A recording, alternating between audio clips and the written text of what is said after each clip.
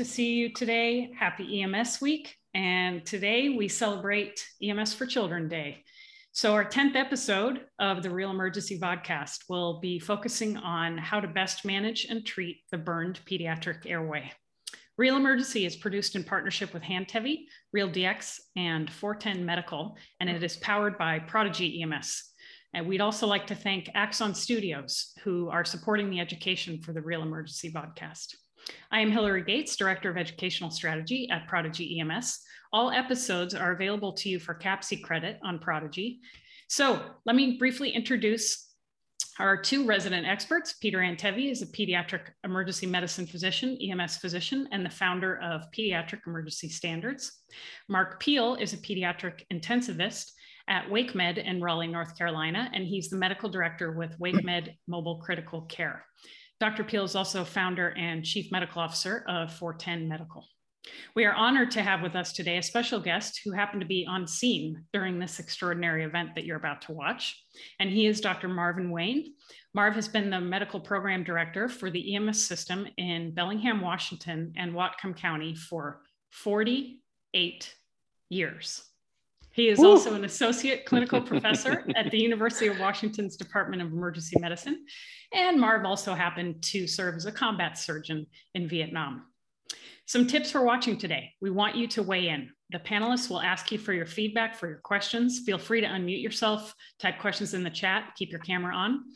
And we're going to move on to this case now, where you will be watching footage from video laryngoscopes that captured burned and swollen airways during intubation. These patients suffered burns in a house fire, and the EMS clinicians cared for them swiftly and expertly in the ambulance on the scene. Dr. Wayne was called to the scene as well and has unique insights into their management. So let's get started. Peter, Mark, Marv, it's all yours. Right. Hillary, thank you so much. Welcome, everybody. Happy EMS Week, EMSC Day. I am so excited for this case, these cases, because even though we've already kind of seen them ourselves, it is just incredible footage, and just really grateful to you, Dr. Wayne, for coming on today. Mark, great to see you. Maya Dorset, Maya, welcome, and thanks for being on as well. So let's get started. So before we start, let me just mention that in the past, we've had body camera footage of the entire scene. We don't have that for this particular case. So what we're gonna do is use a PowerPoint. We're gonna show you some images and kind of get you there mentally. And then Dr. Wayne is gonna bring us to the scene because he was there, as Hillary said. So let's get started with a house fire, a fully engulfed house. It's out there in Whatcom County. And before you ask, where is Whatcom County? We figured we'd show you exactly where that is. And Dr. Wayne, you wanna tell us exactly that you're the most northwest county in the country? Yep, continental United States. Our northern border is our wonderful friends and neighbors to the north in Canada. We're also actually have a small piece of land called Point Roberts, which we have no access to except through Canada, part of the 49th, being below the 49th parallel. To the east, we have the Cascade Mountains, and to the west, we have Puget Sound, or actually it's the San Juan Archipelagos up north of Seattle. So we're about 2/3 of the way from Seattle to Vancouver. And can you just quickly describe your service for people who are listening? Are you fire-based? Are you third service? What type of system are you working at? We are a fire-based integrated system, city-county. At the time, we had 4 medic units, 3 based in a city-based operation, although 1 unit was out county. And then we added a 4th unit, and now we're adding a 5th unit. We have 40-ish responding BLS units, are all part of fire districts that have BLS capability and transport. Today, those people have iGel, AED, pelvic sling, ITD, all kinds of technology beyond what a typical EMT might have. And of course, our ALS units are very equipped. We've been doing video laryngoscopy work and research for about 16, 17 years. So we believe you don't really know how tough an intubation is or isn't, or how well it's done or not done without actually seeing it. We have a process to review it with the medic, the supervising physicians and I review them, and we use them as part of our quality management educational program. And just to orient everybody, just so, because there's a lot of questions that are going to come up here. And again, what I don't want to do here is play Monday morning quarterback, but I do want to orient people to the time frame here. This was approximately 10 years ago, right? Yeah. This right. call. Right. And so some drugs may be different. You want to just go through that real quick? I want to make sure people understand this didn't happen last week. This is a call that we've kind of held for a variety of reasons and not used nationally. Has to do with privacy and such, even though I have verbal permission to be using all this. And it's pretty de-identified in some ways and others not. But the family has moved from the area. So just with some questions. So 2012, at that time, we routinely used RSI. Sux was our primary drug, although today it's ROC. Pre-op intubation was done with midazolam if we used it. Today it would be midazolam and or more likely ketamine. But again, most of what you're going to see is what we did then is what we do now. And we try to use very effective care. And maybe we're doing a little better QI now, but we can always learn. And every call is a learning opportunity for everyone. Right. And so see it's real. Right, and so even if we ask you some difficult questions, or we're just going to take you through that's okay, because what we've learned in the last 9 episodes that we've had is that it's very easy to second guess, and we want to be open, we want to be transparent, but we're not going to come across as you shoulda, coulda, woulda done that. I just want to be clear of that, and we just greatly appreciate what you're doing here. It's going to be a great educational opportunity for everybody today. So let's go ahead. You want to say something? No, go ahead. I'm going to say, please, let's move on. Let's do it. Okay, so here we are. It's 4:22 in the morning. 4:22 in the morning, and we have some of the 911 audio here. We'll play that in a minute, and then we'll kind of explain how you got involved. But here we are. It was really a duplex that was fully engulfed, and we'll get to the number of occupants in this house in a short while, and we'll get to the case in just a minute. So you're sleeping at 4:22 in the morning, and all of a sudden your pager goes off. For those of you who know what a pager is, it's a prehistoric inbox, basically is what that was. So tell us what happened. You get paged out and they say, basically, we need you here right now. No, not exactly. So the pager system works that anytime we have a multi-alarm fire or a multi-unit response, then at that time, they would page me as part of the staff tone. I'm included in the staff tone. And so it isn't, hey, we really want you, but unfortunately we have to put up with you. And so I got paged at that time, early in the morning, awakened, and the event was 10 blocks from my house. So it wasn't a huge response time. And at 4:22 in the morning, obviously not much in the way of traffic. So I rolled out of bed and headed out and headed to the. I happen to have the vehicle that you traveled in, by the way. Were you in that car? Is that how you got there so fast? Yes, that is my car. So yeah, unbelievable. I drive Formula Renault race cars at Laguna Seca, although they're now beginning to tell me that I'm exceeding the age limit. So we'll see. Okay.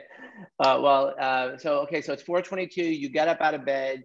You're only 10 blocks away from this location. And by the way, I have a new name for you. You're Marvio Andretti. Is that good? Like there we go. That's good. Okay.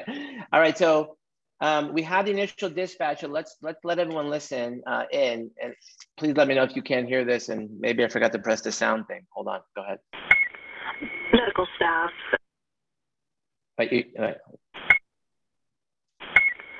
Medical staff advisory of a 2-minute response to 1208 24th Street for residential structure fire with entrapment of 3 subjects. Advisory of 2-minute response 1208 24th Street residential structure fire with 2-minute response. Okay, so that's the patch that comes out, and you said you only had 4 medic units, correct? M1, M2, M3, M4. That's how you label them? Yeah, well, at the time we used Medic 1, Medic 2, Medic 3, and Medic, at the time I think we had Medic 45. Okay, so I have to go back 10 years in my mind, and that's a long time. Don't worry about it. Okay, so so obviously Medic 2 is en route pretty quickly. They're on scene within a couple of minutes. We'll end up talking about the transport, but I put this here just to let everyone know, just so you could all see what the on-scene time was, and you'll hear and see what happened in a minute, which is pretty incredible and life-saving. So that's the first medic unit. Then we have another tone out of the ladder trucks. Let's take a listen to that. Oh, and okay, well, trust me on that one. There, the ladder was toned out, and now we're out there on the scene. And so what I wanted to do is kind of look at this image, and I want everyone on the call to start to think what's going to happen when you get there, because that pre-arrival information, and I want to bring Zach in and Maya and Mark and others. But first, let's start with you, Marv. You know you have three patients, and then it turns out you had a fourth patient who actually got out with only superficial burns, but they were pretty badly burned. But he wasn't really a patient who was too critical at the time. But knowing you have 3 occupants in a house, Dr. Wayne, what are you thinking? What are your teams thinking en route to this call? Well, the good news is the really serious stuff had been done before I got there in the sense of the fire. So when I arrived, we had multiple units. The ladder had actually started spraying water on the adjacent houses to protect them. And so the history is as follows, and I think this is important. Dad and a guest were sleeping in the living room because it was a small house. The back bedroom, mother and 2 children were sleeping, and the door, as it turned out, to the back bedroom had gotten blocked by fire. So there was no egress for them directly except potentially through windows, and they weren't very big. It was an older home. Dad and the guest broke out the front.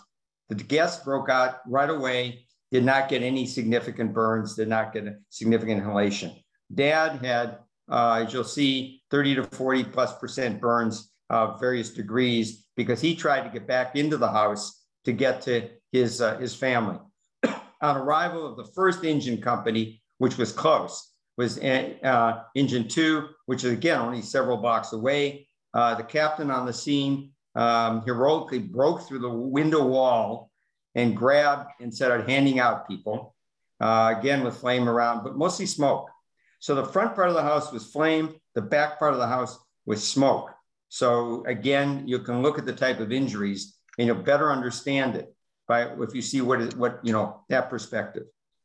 And we'll get to that in a minute. And so what I want to do is I want to bring in Zach. So Zach, you're a critical care medic. You brought us a lot of the videos that we run here on this webinar. You're from the paramedics' mind, you're going to a structure fire with occupants. What are you thinking en route to that call? The first thing is just how many patients and resources would I potentially need? And then based off of my location, wherever you're at, whether you're rural, urban, things like that, where can I take these patients? So if I've got one patient, hopefully, I can get them to the closest burn center. If I have 4 or 5 patients, do I want to overwhelm that burn center, that one hospital with all of these patients at once? Probably not. So those would be the 2 biggest things. Just who do I need to help me? And then where do I need to get them as soon as we're able to stabilize them in the field? Fantastic. So Dr. Wayne, what are the resources that you have in your area, knowing that you have 3 critical, maybe even a 4th? What are the resources you have, and what were you thinking in your mind with respect to resources? Well, let's begin. My first resource is I have exceptional firefighters, EMTs, and paramedics. So we're going to start with that and make that particular assumption. However, I have one hospital. It's a level 2 trauma center, but at 4:40 in the morning, staffing, who knows, wise as far as being prepared for this many critical patients. The EMS supervisor on scene immediately called the hospital and gave him a heads up. For obviously, though, our next closest facility that can handle typically burns, Harborview in Seattle, that's 110 miles. And obviously not something you just go trudging off to. So we're faced with what do we do at the scene? Where do we go? And what do we do when we get to the hospital? And I can fill people in on that as we go.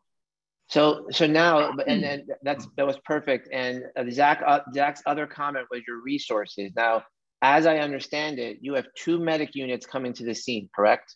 Yes, with 4 paramedics, 2 paramedics, and then we had an EMS supervisor, and then me tripping over everybody.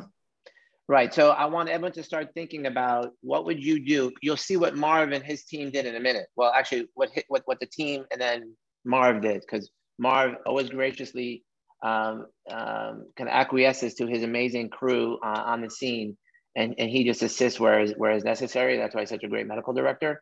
But what would you do if you have 4 patients and 2 ambulances? Was that going through your mind, Marv, as you were coming to the scene? It sort of did. Let's be honest. When I got there, and pardon the expression, but the poop was hitting the fan. I mean, things were happening very rapidly. We have a fully engulfed house. We're protecting surrounding houses. We have essentially 4, and we have a 5th person, but he's he wasn't even injured at all. He was the first to DD out of the place. And that we have other burns. So again, as they were handing them out, they were putting them in the back of medic unit. The first unit got 2, the second unit eventually got 2, and the dad got shifted to a BLS unit for transport. But a lot was happening simultaneously. The reason I bring this up, though, don't give me too much credit. I'm really annoying to some of the medics, but they put up with me. I love the self-deprecating humor. The reason I bring this up is because when I think back to Parkland, when we had 17 victims, we were piling people on, and we had, a critical, so a red and 2 greens as an example. Chief Cardona did an incredible job of that, and all those 17 lives were saved. So basically, you have to make do with what you have, is what you're saying, right? Yeah. Okay. I mean, even and I don't mean to move back history, but even back in Southeast Asia, if we got more than 10 or 12 victims at one time, that overwhelmed a major facility in Vietnam. So having lots of people simultaneously is much more difficult than having them sequentially. So would you say then it would be a good way, a good thing to actually train on? And Zach, you can comment on this, Dr. Dorset, Dr. Peel, with respect to training. Are we training on inhalational injury, number 1, but then secondly, are we training apart from the competitions, which for those of you who compete, what they just throw patients at you, but are you training where they're just giving your medics more than 1 patient at a time? Anyone want to comment on that? I think what I would think is useful to comment on is the uniqueness of this particular situation, because I think the normal thing we train on, right, is like a multi-patient exercise where there's a bunch of shooting victims or a bunch of trauma victims. But what's unique about the house fire situation is that these are going to have time critical needs for invasive airway management potentially, which makes this a more difficult triage scenario in terms of skills and space, because there's not as many situations as I think they are that need time critical invasive airway intervention. But these patients may fall into that scenario, and that makes it unique. Right. I love that comment. And then, so Mark, what's your thought on triaging? So like you have 2 people. So Marv and his team are about to have 2 people in the back of 1 ambulance. If you can just walk people through Mark Peel's mind of what are the important triage things? Yeah, that's a complicated space, I know. But as far as thanks for the easy question.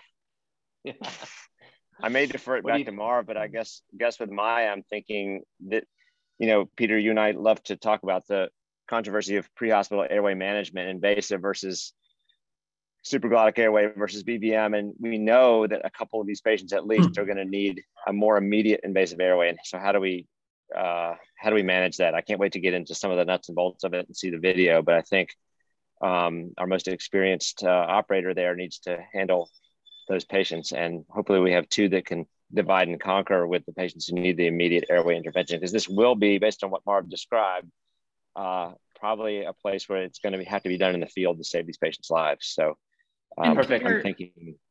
Sorry, Yeah, Mark. go ahead, Hillary. I'm just going to, sorry, Mark. I just wanted to note that James has pointed out in our chat that a fire with this many injuries is maybe a more likely scenario to occur than a mass shooting. It's hard to believe that, but I wonder if we look, Interesting. Yeah, and look at what we're training on. I bet all of you will tell me that you have done some form, as Dr. Dorsett said, of a MCI.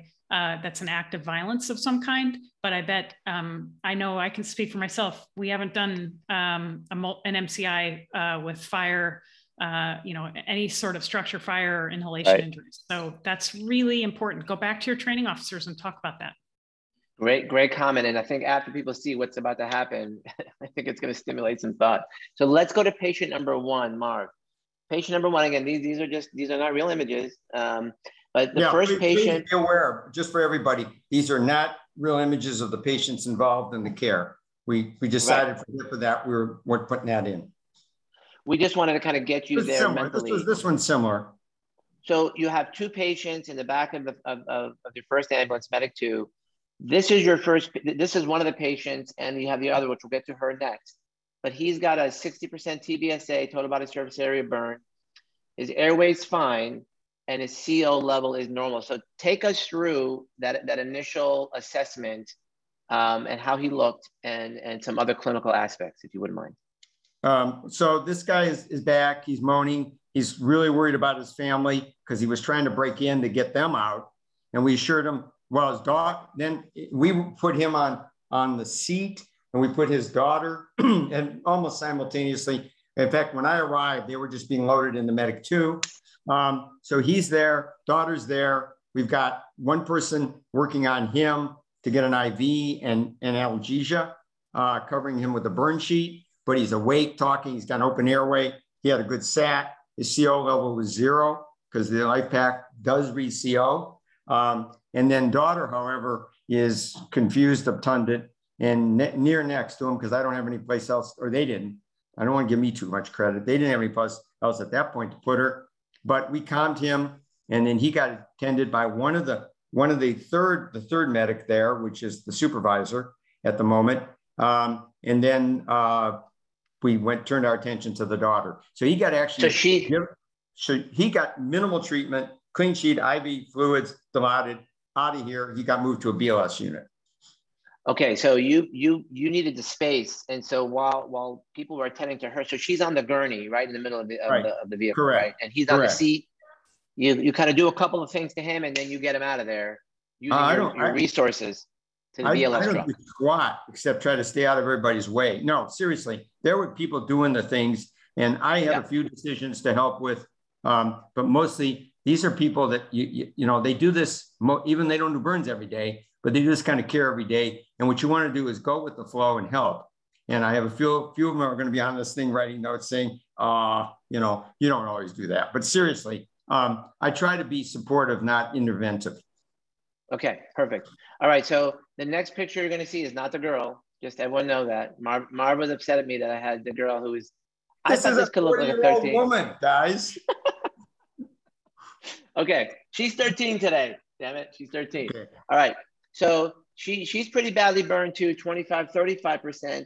She is obtunded. So I would love to hear from someone in the crowd. Maybe we'll start with Zach, Maya, Mark. Anyone can take this. Why would a 13-year-old who's come out of a fire be obtunded per se? What would be the mechanism there?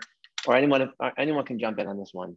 We got Sam saying CO toxicity, Brian, hypoxia, Alexander said hypoxia.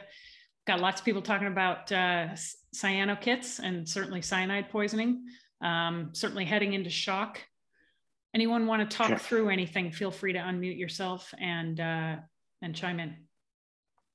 Yeah, so I'd love to hear the comments here. Those are some great comments. So there was one here that cyanide, CO, hypoxia. So they're all there grouped together. Absolutely. Okay, perfect. So one of them that I would suggest is, what's the cause of the fire? We haven't determined what it is. So how do we know that the 13-year-old didn't overdose and set the fire? I love it. She could be, she overdosed. All right. Right. Do you want me to make it that complex, or you want me to tell you the truth? Go ahead. Tell us the truth, Marv. Tell us the truth. Truth of the matter is, it's chilly here in January. This was January, as it turns out. I won't get more than that. But there was a space heater that got too close to curtains, and they were just, what can I say? The space heater caught curtains on fire. Older home. Things spread very rapidly. The back bedroom was somewhat freed of significant fire, comparatively speaking, but was not free of the entrapment and excessive amount of smoke and inhalatory material. So, got it. Yeah, this is that's good information. That was a great. So, but I think everyone needs to know, and Marv, maybe you can address this. Everyone needs to know that the number 1, 2, and 3 reason she's obtunded is the carbon monoxide, which has a 200+ times more affinity for the RBC. And so can you just take us through that, what this 30% means and why it's important? The first of all, yes, as somebody once said to me, it's the airway, stupid. Well, it's also the oxygen. We were getting a pulse ox that was reading like 98%. Well, we know what that really means because you've got the wavelengths of light for CO and pulse ox are essentially the same. Now, fortunately, we had a new life pack and it was reading CO. So we were getting this off of there, and I think it was reasonably reliable. It probably underreads. But when, you've got all the characteristics of somebody and you'll see the airway. And when you go in to see the airway, you go kind of, oh, poop, this is might even worse than we had thought. So, the decision now begins to be, what's our next step? Well, we got dad kind of off to the side. He's not there. So our decision-making is based on the 13-year-old, which, if I said to any of you today, do you want to go take care of a 13-year-old? I think you would have what I call sphincter spasm. And we know what sphincter we're talking about. And now it's going to get worse because the next one is going to be even younger. And so these decisions have to be made quickly and very, very much more efficiently. And the other questions, I think somebody said, how far are you from the hospital? We're about 10, 15 minutes-ish. And at 4:30 or 5 o'clock in the morning, we can move pretty quickly. But we're not going to do an airway en route. We can do it. But why make it the most difficult environment? The child is not going to die from the external burns. No one's going to die there from the external burns. They will die from airway burns. And we're going to see some stuff as we go on through these cases about what airways look like and what happens to airways when they have inhalation exposure. So let's just piece this together. You have the carbon monoxide attaching to the hemoglobin molecule. Therefore, now we're not circulating oxygen to a great extent, and therefore the patient is not getting oxygenation to their brain and other important organs, number one. Secondly, there's, and this picture doesn't show it so well, but you described that she has soot, she has singed hairs. And so can you talk us through your assessment of what you needed to do? And I think Dr. Dorset said it beautifully, that this is a minutes to seconds decision. How did your medics decide that they had to take her airway right there, right by the house that was being burned? Well, it was really easy. I got in the back of the rig. The medic turned to me and says, "We're intubating her." And I went, "Oh, okay." They deserve the credit for, the decision. Give them the credit. Yes. So we said, we got to do her airway now. And we proceeded to we're going to get to the video pretty quickly, I assume. I think the video will explain everything for us. So I'll walk you through the video as you show it. Hey, okay. Before you do, Peter, Mark, could you describe on that last slide, significant airway compromise, like what were the triggers there that told you and your team, we've got to manage this airway immediately?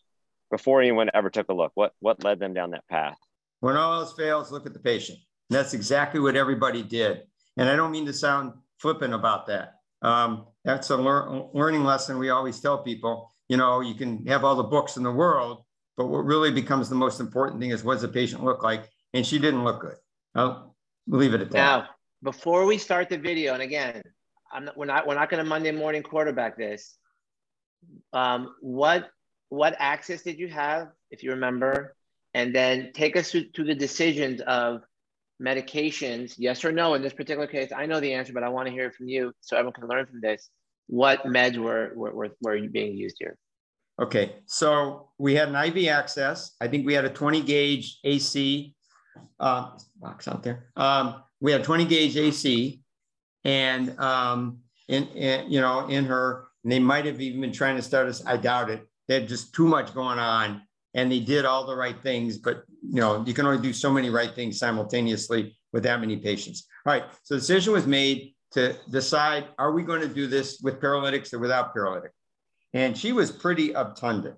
And so we decided to go ahead with minimal sedation, no paralytic, and you'll see what it looked like.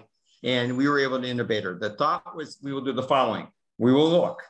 If it looks like it's, we can either suction and intubate without a paralytic, or we will. And one of the value of that is once we have her intubated, we may be able to use a less trained person to ventilate her, okay? Because she will probably have some level of spontaneous breathing. If we do use a paralytic, at the time we were using sucks, now we're using rock, we would have to put a more experienced person. And again, we only had so many people available and, to do all these different things. So there's a very important point here that you mentioned, and I want to tease through it a little bit, and I want to bring Mark and Maya and Zach on this one. What specifically were you worried about? And again, I'm not pointing fingers or what was, and this is, I think, a brilliant idea, to just give a little versed. I think that's what you guys gave, and then you did a little look first. Yep. Was the look because if you would have paralyzed her and you couldn't get an airway, all of a sudden you're in a more difficult situation? Yep. Yeah. Is that okay? So Mark, you're the airway guru. You and Marv are kind of up there on the top of the mountain, in my opinion. Mark, difficult airway, not paralyzing before you look. What do you think about that?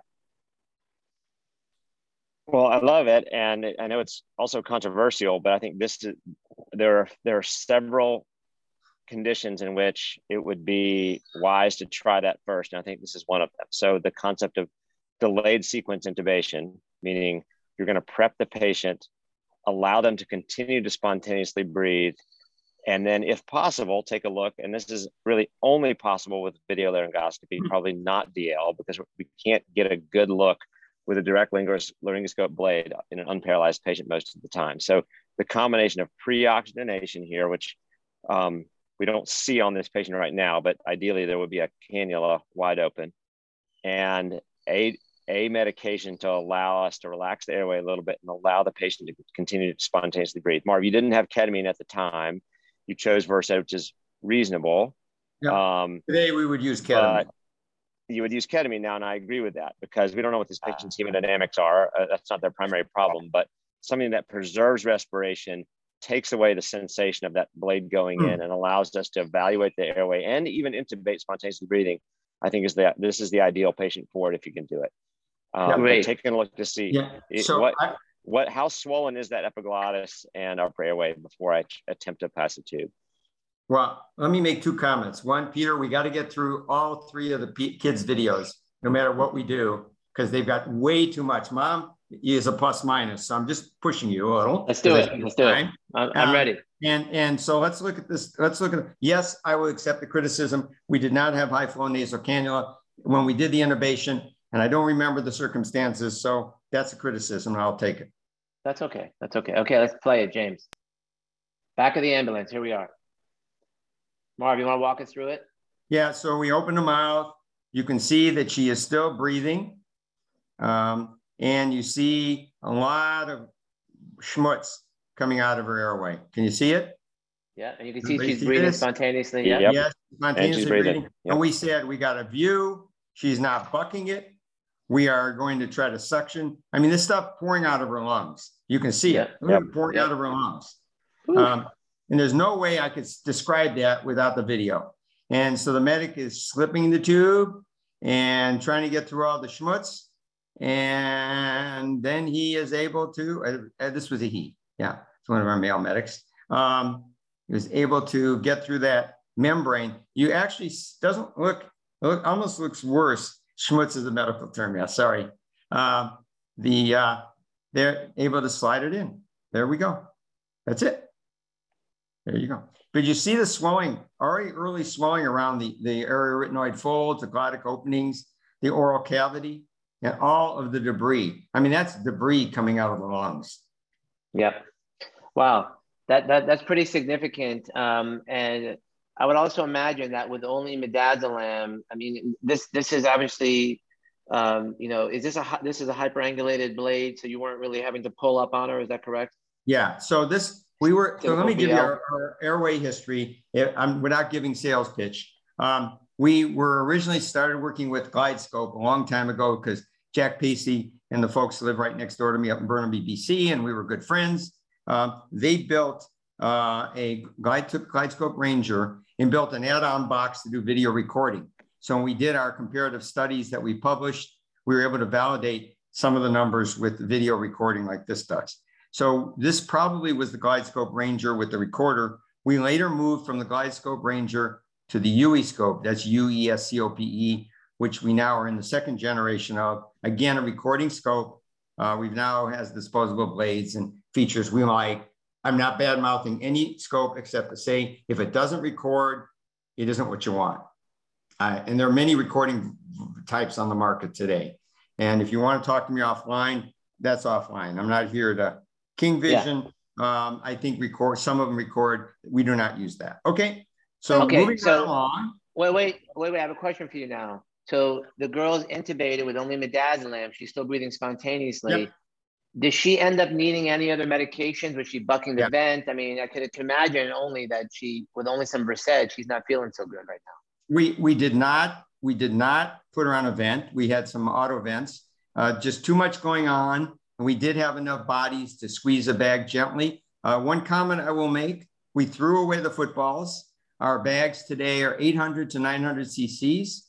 They have manometers and a timing light. So if we're not using the ITD, our timing light goes on. So the medic or EMT or whosoever knows when to squeeze it. They have manometers and they have a PEEP valve option. So we are very, very careful about overventilation. Nice. Okay. Well, so here we are now.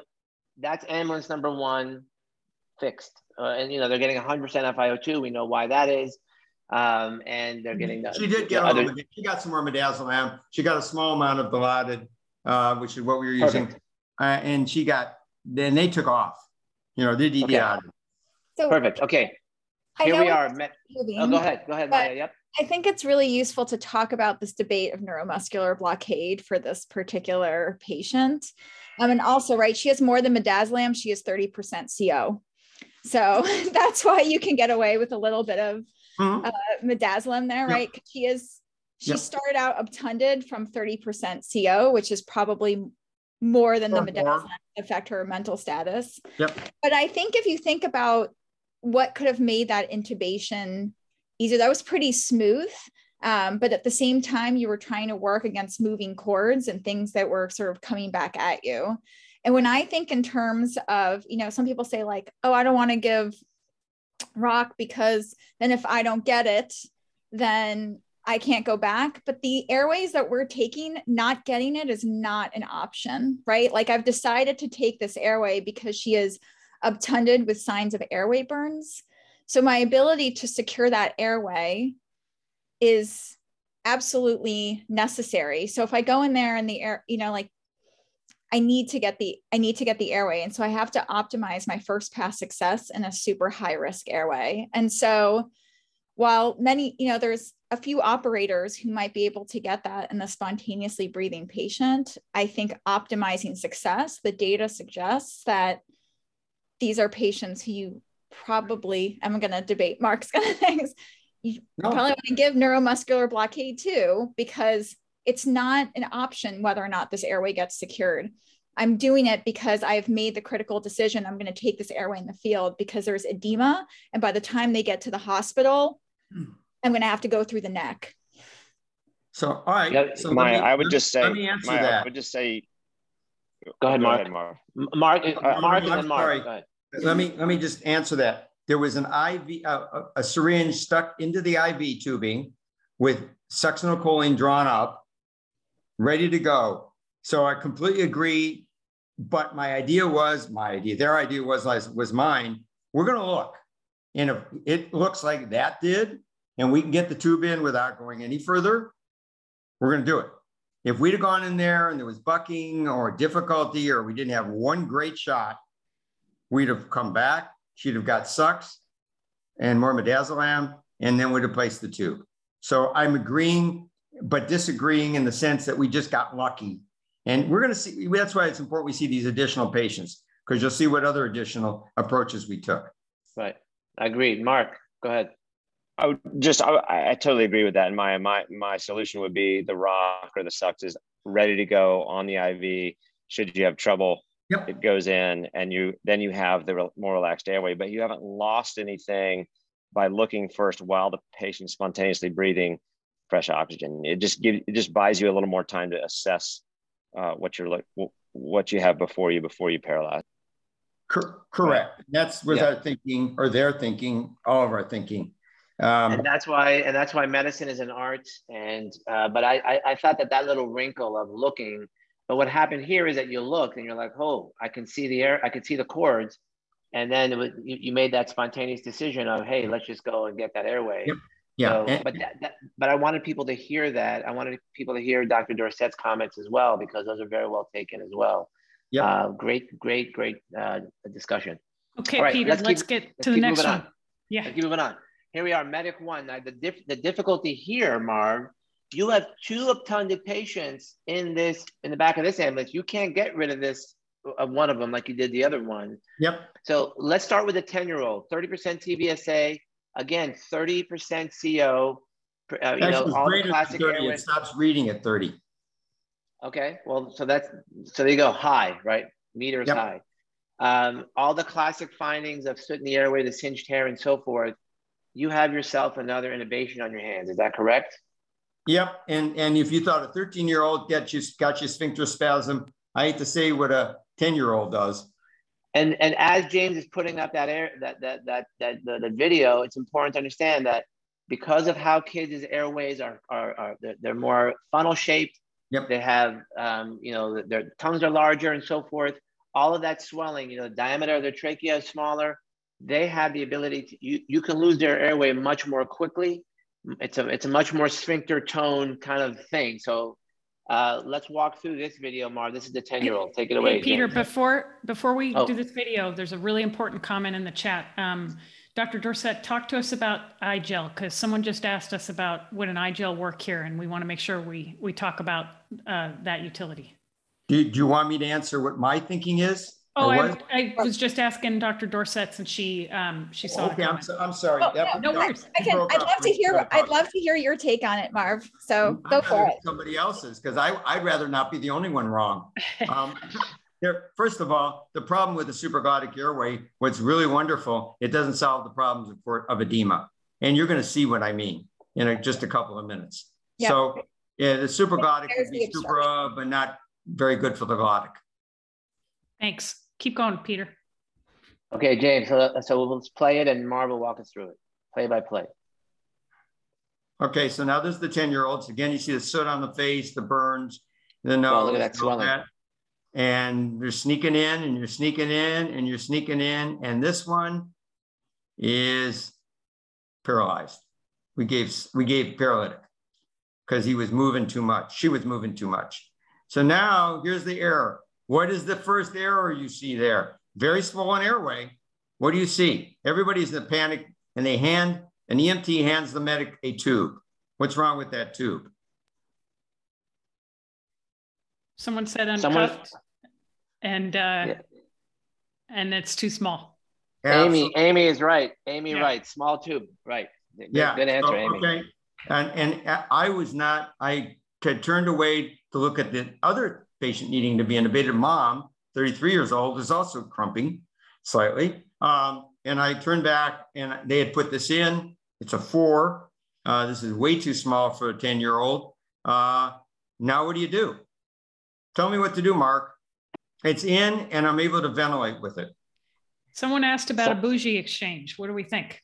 Okay, I'm asking other people what to do, and then I'm going to tell you what we ended up doing. Let's see what if people can add to the comments. Yeah. Let's see.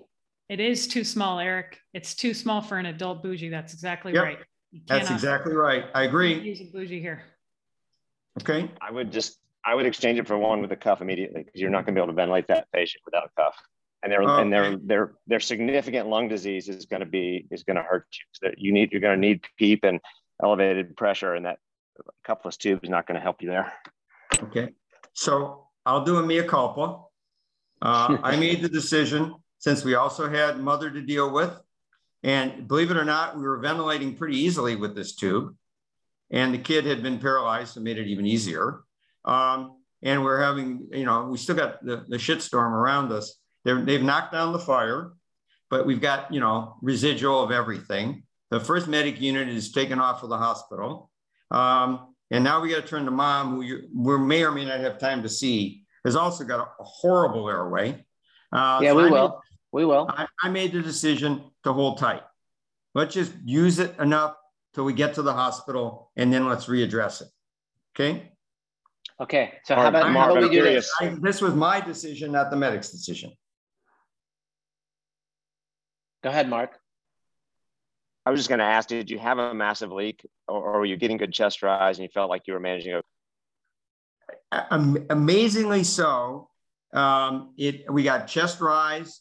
We got a good, easy air exchange. I actually squeezed the bag some just to get a feel. And as we're trying to do, there's just so much you can do. And my fear was, any port in a storm, scared man in a bucket's great bilge pump. I got something in this airway. What's going to happen with next try?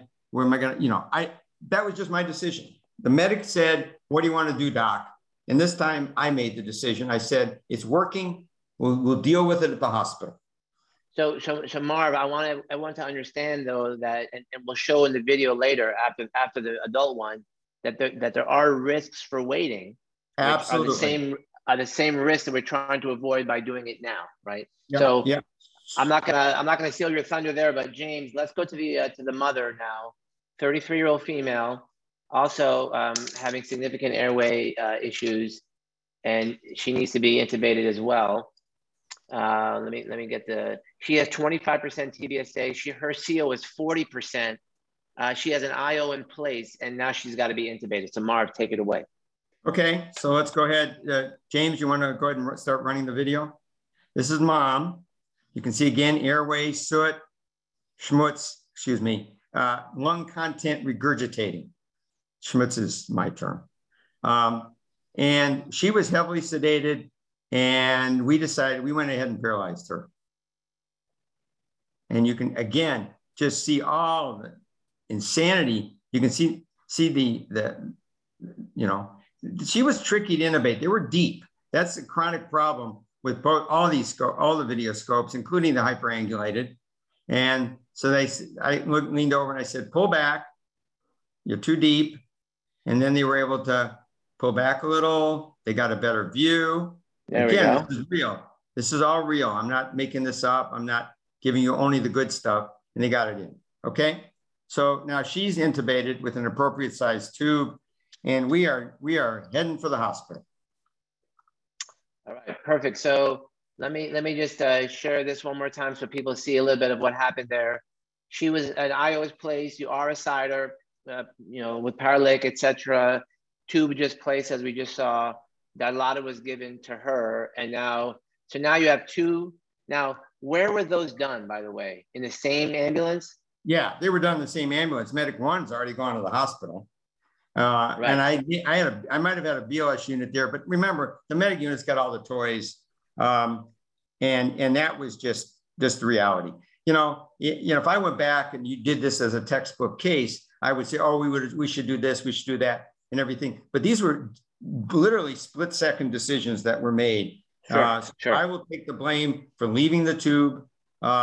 And the first one we just did not need to paralyze. The other two paralyzed. We're not blaming anybody, but again, this is just incredible stuff. So James, now let's take it to the emergency department. how long, Marv, do you think it's been between when that 4.0 tube went in, and now you're trying to place, I presume, something like a 6.5 cuff tube? Yep. What's the span of time there? Probably 12, 14 minutes max. So in that short span of time, you start to run into some trouble here, right? Yes. So what happened is we're zooming in the ER. I came in, and one of I have essentially, by now I've got a second doc. Normally at that time in the morning, we usually have one. They called the minute they heard what was going on, they called the 6 a.m. doc in. So I got 2 docs. I got the entire front trauma rooms. There's 4 beds are set up. And I walked in with these other 2, and one of my partners looked at me and said, at least one of them's yours. So I was essentially coming to work. So I took the kid. Now, when we moved the kid, the 4.0 tube ended up where 4.0 tubes that are way too small like that and aren't secured sufficiently end up on the floor. So now we've got to re-intubate the kid, because this is not a kid that I can leave without sufficient airway protection. And you're going to see what happened. And this was a judgment call. I should have made to change the tube there and then. I didn't. And here's what happened. Here we go. Let's play it. So this is a medic doing this. I am not doing this intubation.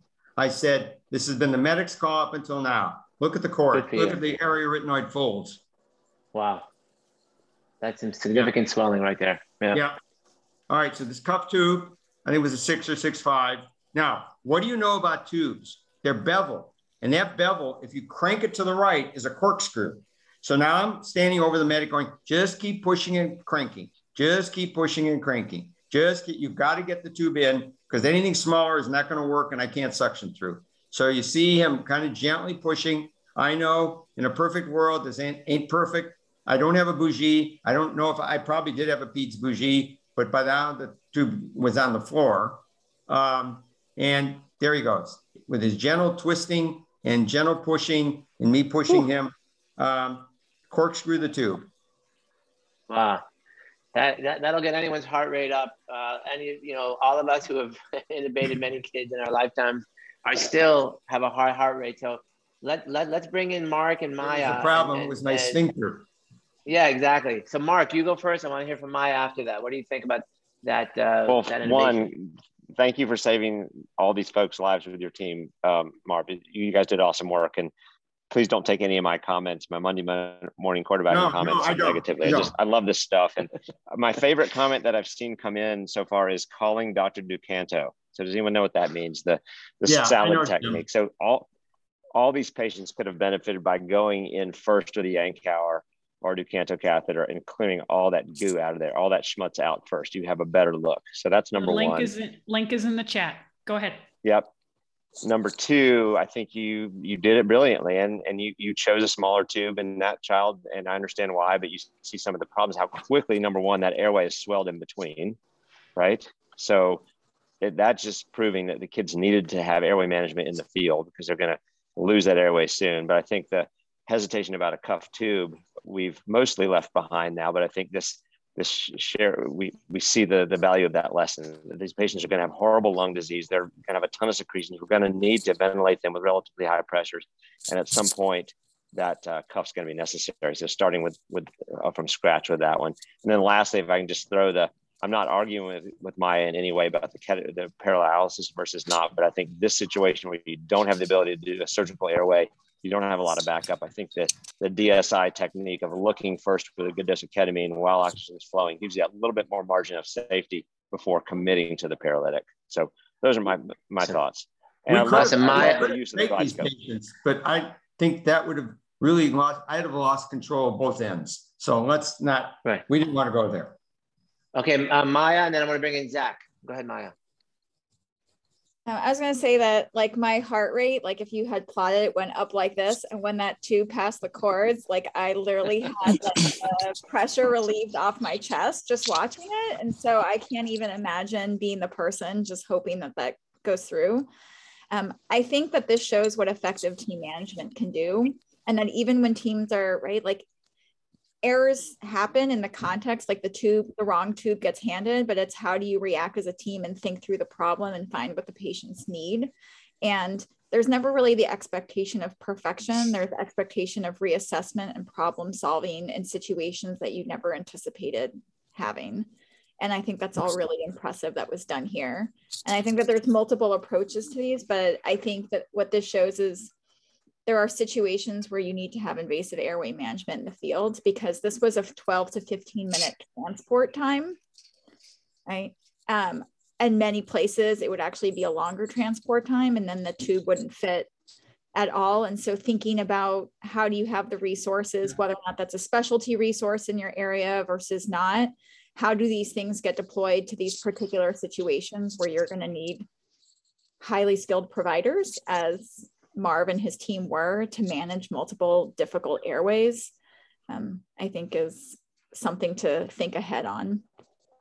Great comments. Awesome. Don't happen again. Yeah. Let's bring in Zach. So Zach, you've been in these situations a number of times.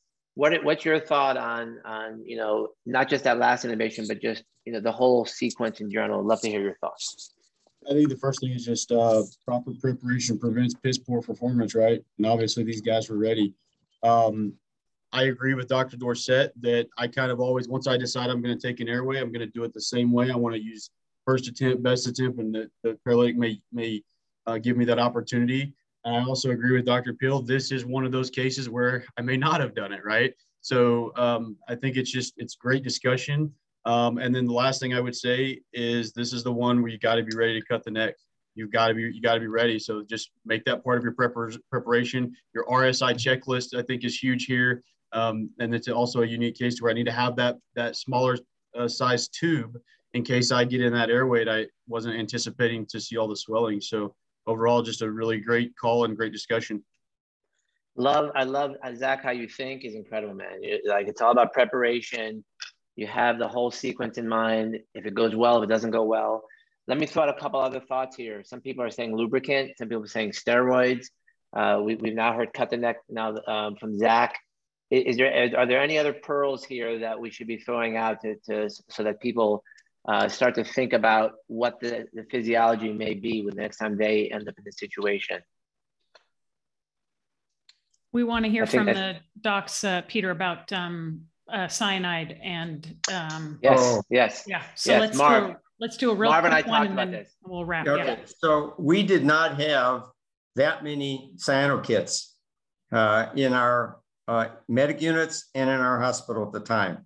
We had one in the EMS supervisor rig. Remember, these are very expensive and they were just kind of coming into vogue.